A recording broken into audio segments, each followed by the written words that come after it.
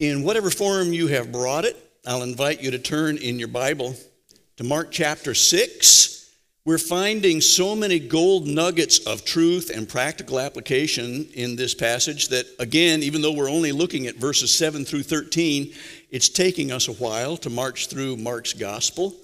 And I like this style of study because it keeps us on track with learning things, trying to find out what does the text actually tell us, rather than trying to kind of impart our own desires onto the text, which is very easy to do.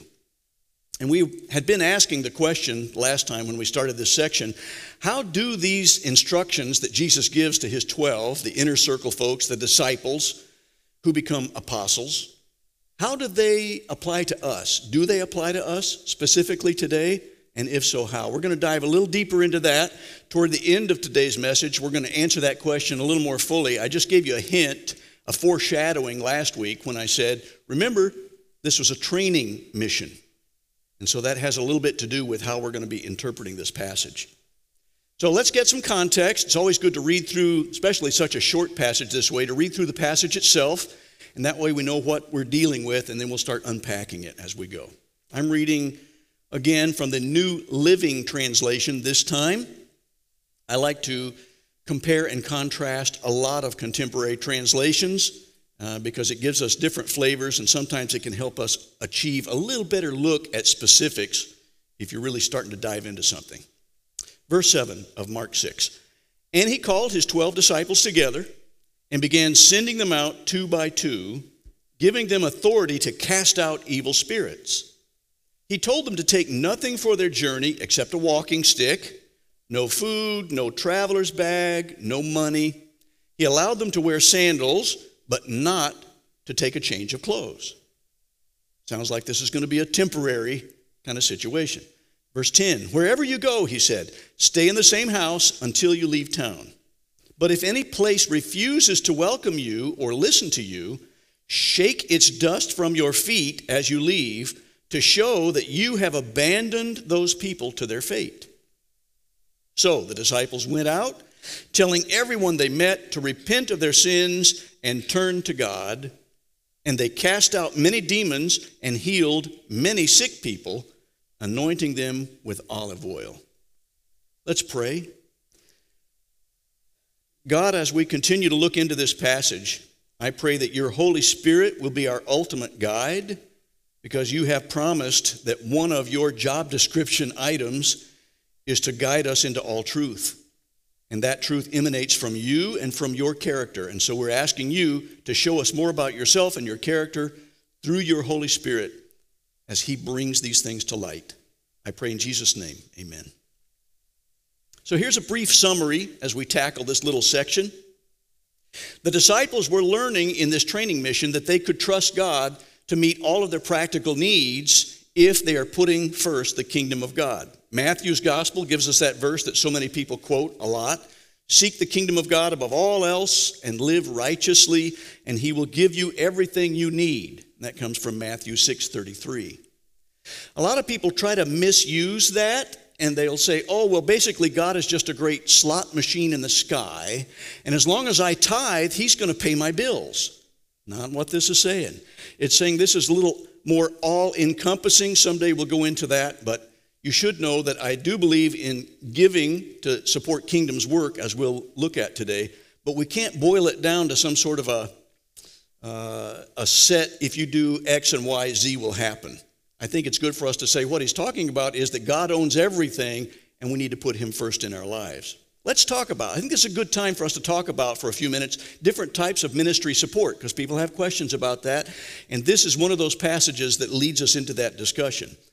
The Apostle Paul gives us probably just about more than any other New Testament writer some insight about that. And it helps be a guide for us to know, are we being like a New Testament body of believers in the way we're supporting people who are doing full-time Christian ministry? We're going to see that there are several different types of support. There's bivocational, full-time salaried positions, parachurch ministries outside the local church, and faith missions. Let's look at all of those real briefly here today. Bivocational ministry, I knew a thing about that. I grew up with a dad who was a bivocational minister. And so he worked full-time for Arizona Public Service Company, helping do gas flow studies as they were growing the valley of Phoenix and parts west of Phoenix with all the new subdivisions that were going out there. So he was an engineer, and that's what he did full-time to put bread on the table. But he voluntarily served in several different churches, helping start new works in the valley area for about 35 years. So he was bivocational. That means that he was doing exactly what Paul had done in several locations, especially Corinth, when he became a tent maker. That's become kind of a common term for people who would say, oh, I'm going to do a tent maker ministry, which means that I'm going to do some sort of secular work to earn my living. And while I'm doing that, I'm also going to be dedicating a great deal of my time to doing ministry in that location. So bivocational ministry is good. It's New Testament. Paul said, I'm doing this so that I won't be a financial burden on those that I'm serving when he was in Corinth.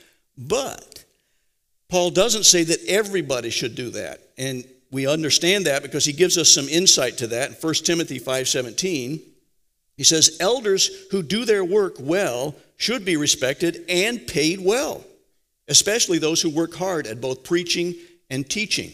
You'll know that he was traveling from city to city, appointing different leaders, including elders who would help kind of administrate the ministries of those churches. And it also gives us an inference in that passage that there were some elders who did things other than just preaching and teaching. You should know that you're really blessed with elders here who have a lot of Bible knowledge. I've had people tell us this several times. They say, for a church this relatively small, you have been really gifted with some biblically knowledgeable elders. And I'm very grateful for that. Because any one of them could step up to the plate or to the pulpit, so to speak, and be able to unpack God's word in a way that's really trustworthy. And I appreciate that. And we help sort of hold each other accountable, because if one of us were to start to stray into deep weeds because our memories get loose or something, we can hold each other accountable. And I've gotten some texts and or emails after certain messages that says, I don't think you meant to say this there. Sounded like you just had a spoonerism and you said the opposite of what you were going for. So I appreciate that, and I welcome it, because we want to hold each other accountable to doing the scriptures right. And there's the Herman family. We're so glad to see you guys. First time that we've seen Rosalina show up. So good to see you. So we know that Paul is saying these people deserve to be well cared for. That's a passage where he uses an analogy. He follows up that by saying the workman is deserving of his wages, 1 Timothy 5:18. And he's using a little bit of an agricultural, agrarian, where they're talking about growing stuff and having cattle and things like that. And he's using an analogy from that, saying that you shouldn't muzzle the ox while it's treading out the wheat. And we would go, right, Paul. That's really deep. That's insightful. And we think, I don't have a clue what that means. Well, Joy and I have been watching Restoration Road, about these guys that restore old barns and move them over and put these great big huge pieces of logs together and make new stuff out of it. And there was one thing that was a threshing floor within a big barn, and they said they would actually have a post in the middle, and they would walk the oxen around in a circle, and they would tread out the wheat. That would be smashing it down to be able to separate the chaff from the kernels, and that way they could do the threshing process. And Paul's saying that's what they used to do. And he says, don't muzzle the ox. Don't keep it from eating some of that grain for fear that he's not going to be as productive. He'll actually be counterproductive, because you'll take away his energy and he won't be able to walk around and tread that grain if he doesn't eat some of it. So you need to feed the ox. So that means that I guess you could call me the counterpart to an ox, if we're going to use Paul's analogy, because he says you're not supposed to withhold that which would allow them to go ahead and feed their families. They need to be supported. And then he's talking about full-time kinds of ministry. The New Testament is really good about showing how we ought to be supporting people well. And you guys really have. There have been times when I've said, please don't give me any more raises. You've given me more than is adequate, and I appreciate it. But especially when times have been tough, we want to make sure that we're being good stewards with the money that God gives us through contributors. And you guys have never failed to take good care of your ministers, including me and my family, and I appreciate that very much. You are exemplary in that area. You should know that there was one time in seminary when Joy and I were not making a ton. She was working as a building manager for a high-rise office building in Fort Worth, wound up becoming 2 buildings. She's so much smarter than I am. And so she was making a salary that was okay, but it wasn't, over the top. And I was a student, so I was going to school every day. And somebody in our Sunday school class at our church said, would you guys be offended if we tithed our cow to you? Because we know you're training for the ministry and you probably don't have a lot of money to buy, meat because that's expensive. And I thought, I don't think there's anything forbidding that. And I love steak. And so I said, yeah, that'd be great. And so they gave us a tenth of their cow when they had it slaughtered. And we had so much meat that semester. And we were able to invite people into our little tiny seminary apartment and have meals together and develop fellowship. It was a wonderful thing. So it's still okay to do that these days, even though people usually don't tithe their cows like they used to. My granddad, who ministered in West Texas during the Depression, got paid sometimes with a live chicken. Sometimes they would get a 5-pound sack of flour. Sometimes they would get eggs, whatever people happen to have, fresh produce. And if that's all they had, that's all they got. But it helped them eat, and that was good. We tend to do things more in a token fashion, and it's called money these days in our culture. And so most people just get a salary, and that's what we typically do. Well, parachurch ministries, let's look at that for a second. What is a parachurch? Para meaning to come alongside. That means that it's an outside agency, usually that can do something more specific and on a broader scale than a local small congregation can do. I actually worked for a parachurch agency for a year. We were in New York State, and I was the executive director of Neighborhood Bible Studies, and they produced Bible study guides, and they had volunteers around the country that would train people on how to do inductive Bible studies with folks.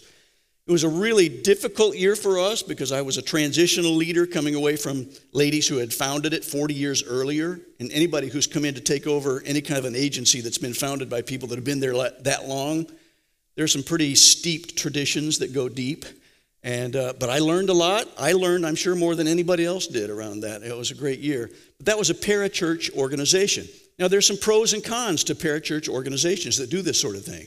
The pros are they can highly focus on what their task is. The cons are that they're usually not under the oversight of specific denominational leaders or of elders within a local body of believers. And so there can get to be a little loosey-goosey out in the deep weed stuff that happened in some of those situations. Fortunately, and to their credit, they had gotten people onto their board that would be holding them accountable that way as they would have if they had been in the local church. Some examples of the kinds of things a parachurch ministry can do include things like publishing, Christian education, missionary support, medical missions, and transportation. I'll touch on a couple of these because our church sort of intersects a little bit with some of these, in fact, and you may not be aware of this. So this is a really good thing for you to know, okay, if I'm giving my money to this organization, what's happening with that money? Well, you're supporting me and my family for one thing, and I appreciate that greatly, but we also have our fingers out there in all these other areas too. Gwen Krotz was a friend of ours that worked for our denomination. And in fact, I was a camp pastor for a bunch of little GAs, Girls in Action, back in Arizona when I was in college. And Gwen was our special missionary speaker, and she gave the talk every day to these little girls. Gwen was an amazing lady, and she had such an administrative skill. And she was able to be in Hong Kong for years as her career missionary, and she was in charge of the denominational publishing house in Hong Kong. And they published all kinds of Bible study materials and Sunday school materials for kids and Bible translations in Mandarin and some of the other dialects there in China. And so that's one of the things that your money can help support if it's done through a parachurch organization. We give a tiny fraction to our local denomination, and it gets disseminated that way. So you may have a penny or two that winds up into the hands of people like Gwen. It's not huge, but it's something. And if we have 43,000 other churches our sizes, those things tend to multiply. And then there's Christian education. We had those volunteers that were teaching how to do neighborhood Bible studies and at the business, lunch hour Bible studies and other things like that with neighborhood Bible studies. But there are some of you that have been involved in community Bible fellowship. That would be considered a parachurch Christian education style organization. And they do a great job. They're so well organized. They're great at asking friends to bring other people in. And because they are organized, they're able to give people different tasks. And so not only do they have a vision, but they have a plan for how to achieve that vision and make it grow. And so I appreciate the fact that we have folks that have been beneficiaries of this kind of parachurch organization. missionary support. We're a bit of a hybrid church in an unusual way. We're just renegades that way. But we have merged with another church, and they brought with them some supported missionaries through some of these parachurch missions agencies. So we took that on as part of our mission and vision as well. Plus, we have the denominational missionaries through the Southern Baptist Convention. That's the largest Protestant missionary force in the world.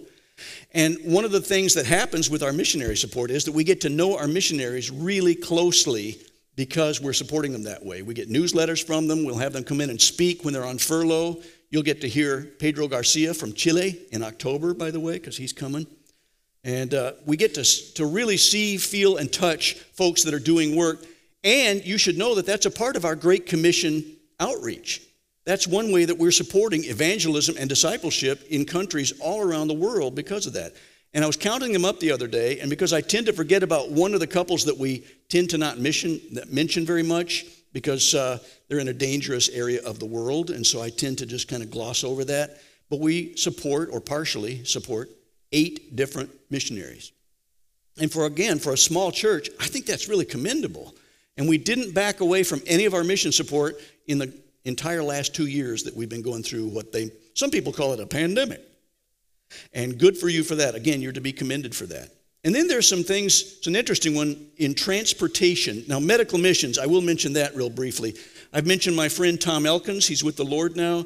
He was at what became our sponsor church that we grew out of, Packard Road Baptist Church, and then it became Crossroads.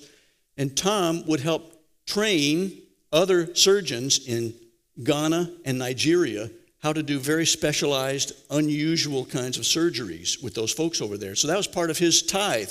He would spend enough time doing that so that our Baptist hospitals over there would have the best trained local physicians to care for their people. And that's a part of medical missions. He did a great job with that. There are other hospitals around the world, many of them denominational. And if anybody would like to do a little survey on that, I'd love to see that. But I have a feeling that most of the hospitals that we see around the world that are humanitarian probably got started because of some sort of Christian effort.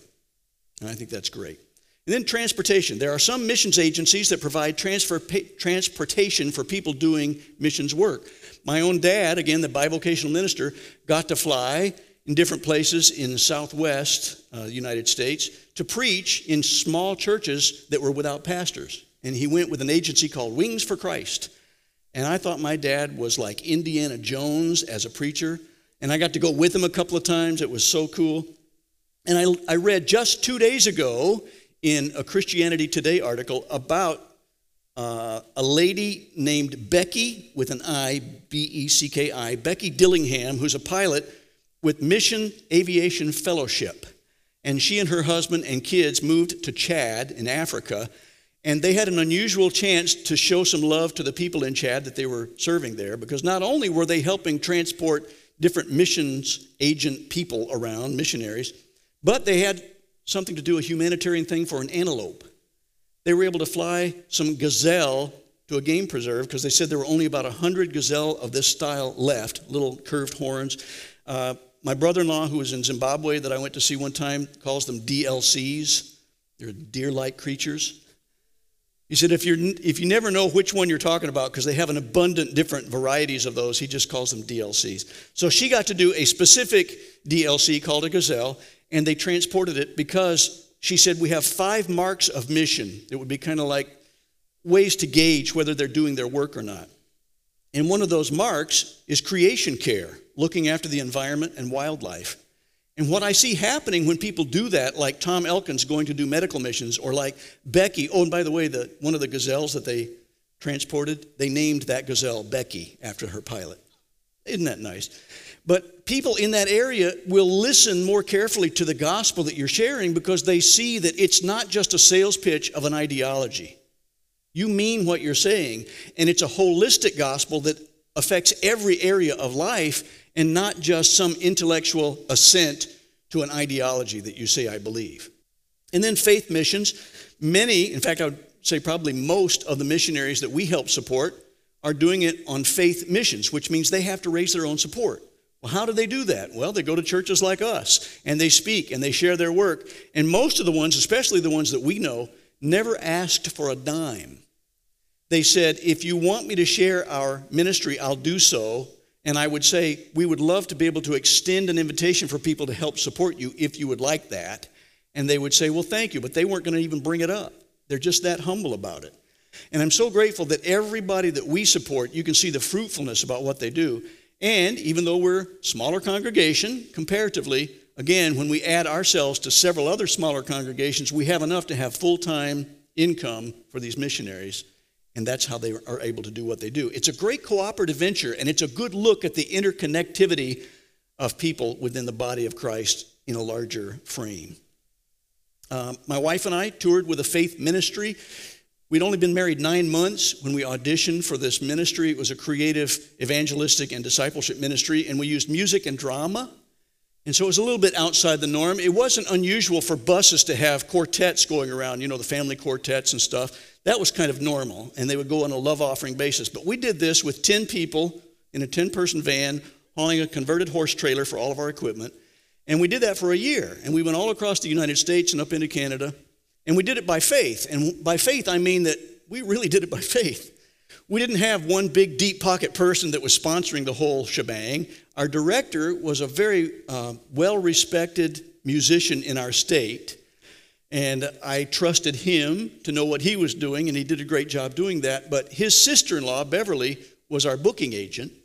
And she would get out her atlas. Do you remember those great big books that have maps and stuff? She'd get out her atlas, and she'd start traveling a certain route that we were going on, and she would call ahead to the churches in that area, explain what we did, how we did it. We'd be able to be there, and we'd be happy to do it on a love offering basis. And we did that for a year. We gathered for 2 weeks of rehearsal camp. We learned 7 different 1-hour programs, so that was our repertoire. And the longest that we could stay in one area was 7 days, because we had nothing else to offer. And we did that once in Northern California at a youth camp, and that was a blast. For one thing, we didn't have to set up every night like we were doing before. And those of you who set up stuff, you're gigging, you know what that's like. But it was also great because we had these drama vignettes and these different acts that we would do, and people responded so well to that. One of the things it showed me, too, it blew away some of my misconceptions, because I thought when we went to this great big church in Portland, Oregon one time, I thought, this is terrible. This is the flesh jumping out. I thought, we're going to get a big love offering this time, baby. Not so much. They said, we have a budget for this item, and so we're going to give you our normal budgeted item for somebody, and it was kind of small. And that was okay, because we said, whatever God provides, we're going to do that. Then we would go to a tiny little church, like in Dumas, Texas or something, and we'd show up, and they'd have a big bulletin board that said, Didymi is coming. Didymi, a Greek word that means to share or to give. That was our name. And they treated us like royalty, and people showed up, and they had beat the bushes, and they would have all this thronging crowd, this tiny little church, standing room only, and they would just give so generously, and it blew us away every time. We'd think, good night, it's incredible. So what it showed us is that we can trust God, that when you put the kingdom first, He will provide for your needs, and He will do so sometimes literally on an as-needed basis, because we would say, Lord, we really need 50 more bucks so we can fill that gas tank. And it would come through just when we needed it. So that was an interesting, eye-opening time together. Let's look at verses 8 and 9 as we get back into this passage again. I hope that kind of gives you a little overview about the different ways that our church connects with different kind of support. Basically, what this says is, Jesus says, hey guys, pack light for this training mission. Don't take a lot with you this time. But we also, as I mentioned last week, cannot extrapolate from that a specific application and say that that should be the case every time. I'm glad, because quite frankly, I don't think that Joy and I could have continued to do that style of on-the-road sort of ministry indefinitely. That gets to wear on you over time. And so it's really good that God's chosen method of getting His job done is usually through small congregations just like ours, and that there's more of a longevity in ministry that way. So He says, pack light, but then later on, we can see in Luke's gospel when He says, when I sent you without purse, bag, or sandals, did you lack anything? I found it interesting that He said bag or sandals, because back in the other one in Mark, He said, you could wear sandals, but don't take an extra pair of clothing.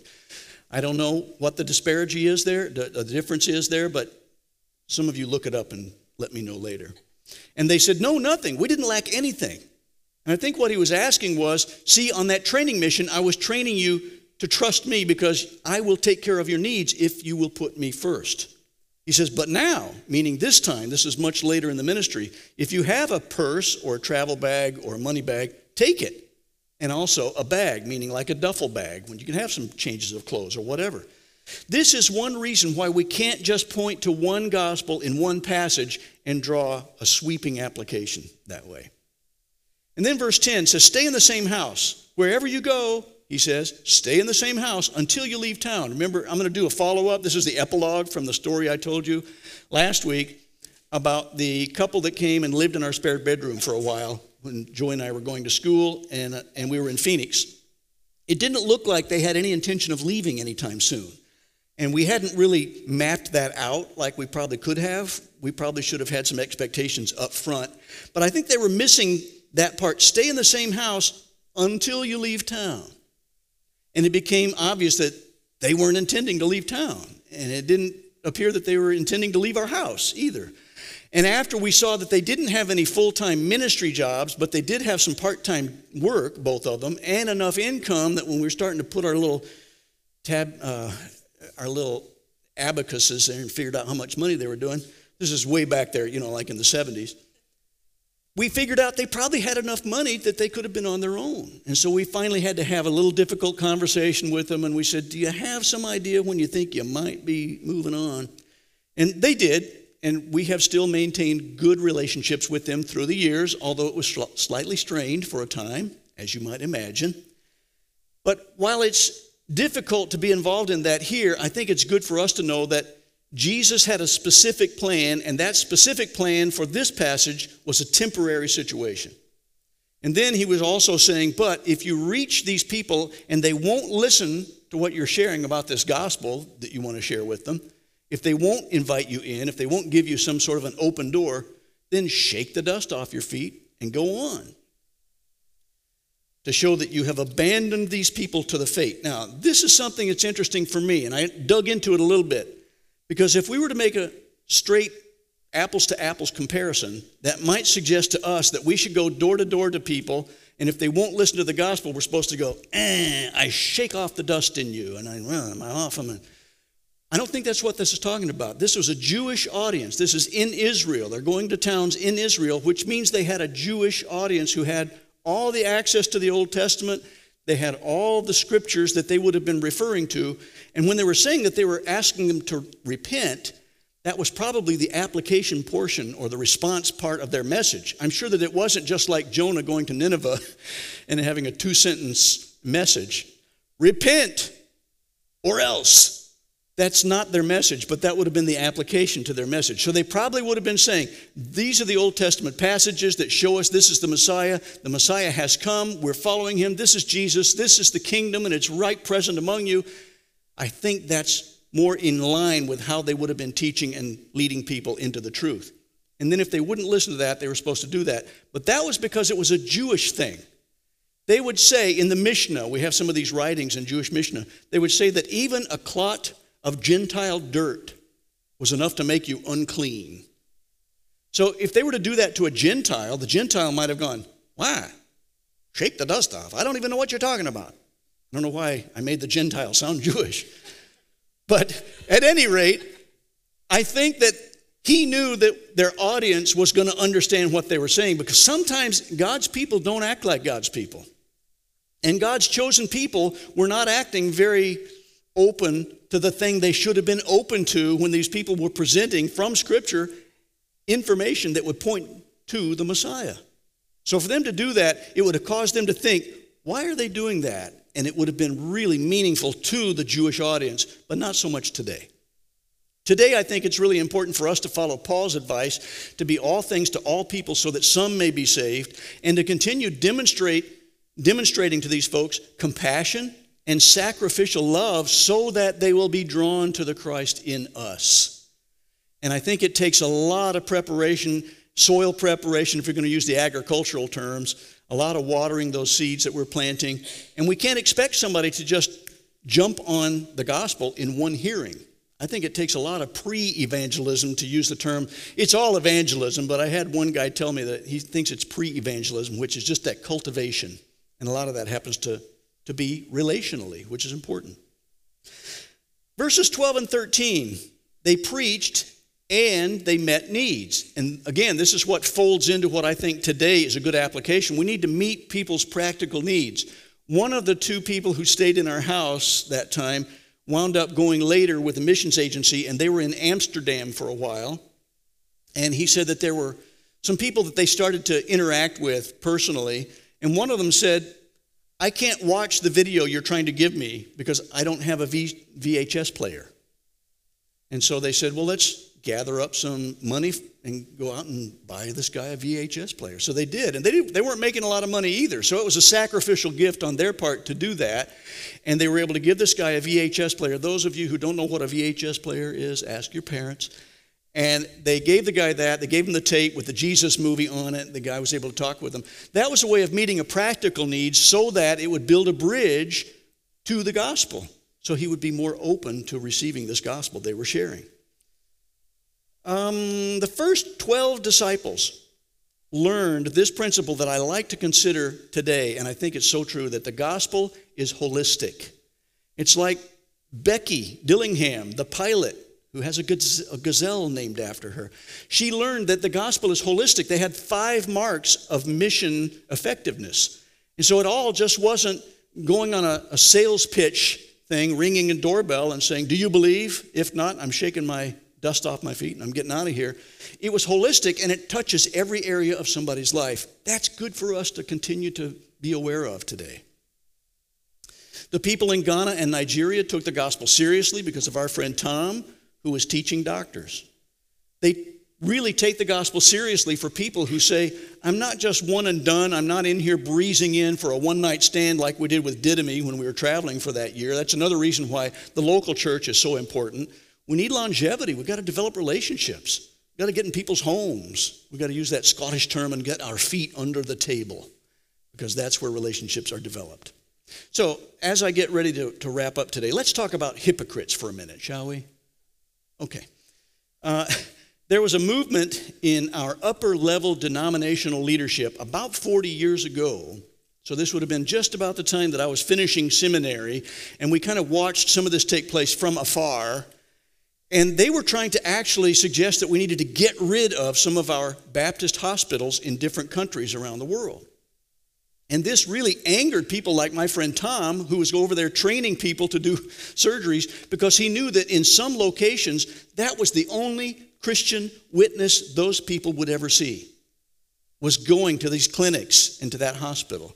And he said, if we remove that, we're removing one of our touch points of the gospel. And I also felt that it was short-sighted, and it didn't consider that the gospel was holistic. They were reducing evangelism to one point only, and that is they've got to be able to say, yes, I have said the sinner's prayer. Yes, I have done this. Yes, I have followed your checklist, and therefore I'm okay because I punched my ticket to heaven.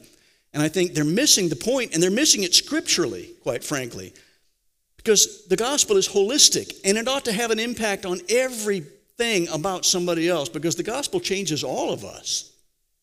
And it ought to be something that we can see and pour into other people's lives that way as well. It's what Jesus did for us. He was incarnational. He got into our world. He put up with us yahoos long enough to show us what God is really like. And then he laid down his life for us. And that's what he's asking us to do for the people in our lives, so that they can see the gospel more clearly. So it's easy to find hypocrisy in the church. Yes, there are going to be hypocrites there. But let me also say that it's not right to reject Christianity and just throw it out simply because you can find hypocrites. Why do I say that? Well, there's some logic involved in that. For one thing, you can find hypocrites in every culture or subculture. I mean, you're going to find vegans who sneak some bacon now and then. Can I get a witness? That's not... People are going, I don't know what you're talking about. But that's not the real reason why it's wrong to dismiss Christianity, because there are those who call themselves Christians who are hypocritical. Logically, this is where the logic comes in. You don't test the integrity of an ideology by those who disobey it. You don't test the effectiveness of veganism by finding vegans who eat bacon. You test the integrity of an ideology by those who follow it. You You see the logic? That does make sense.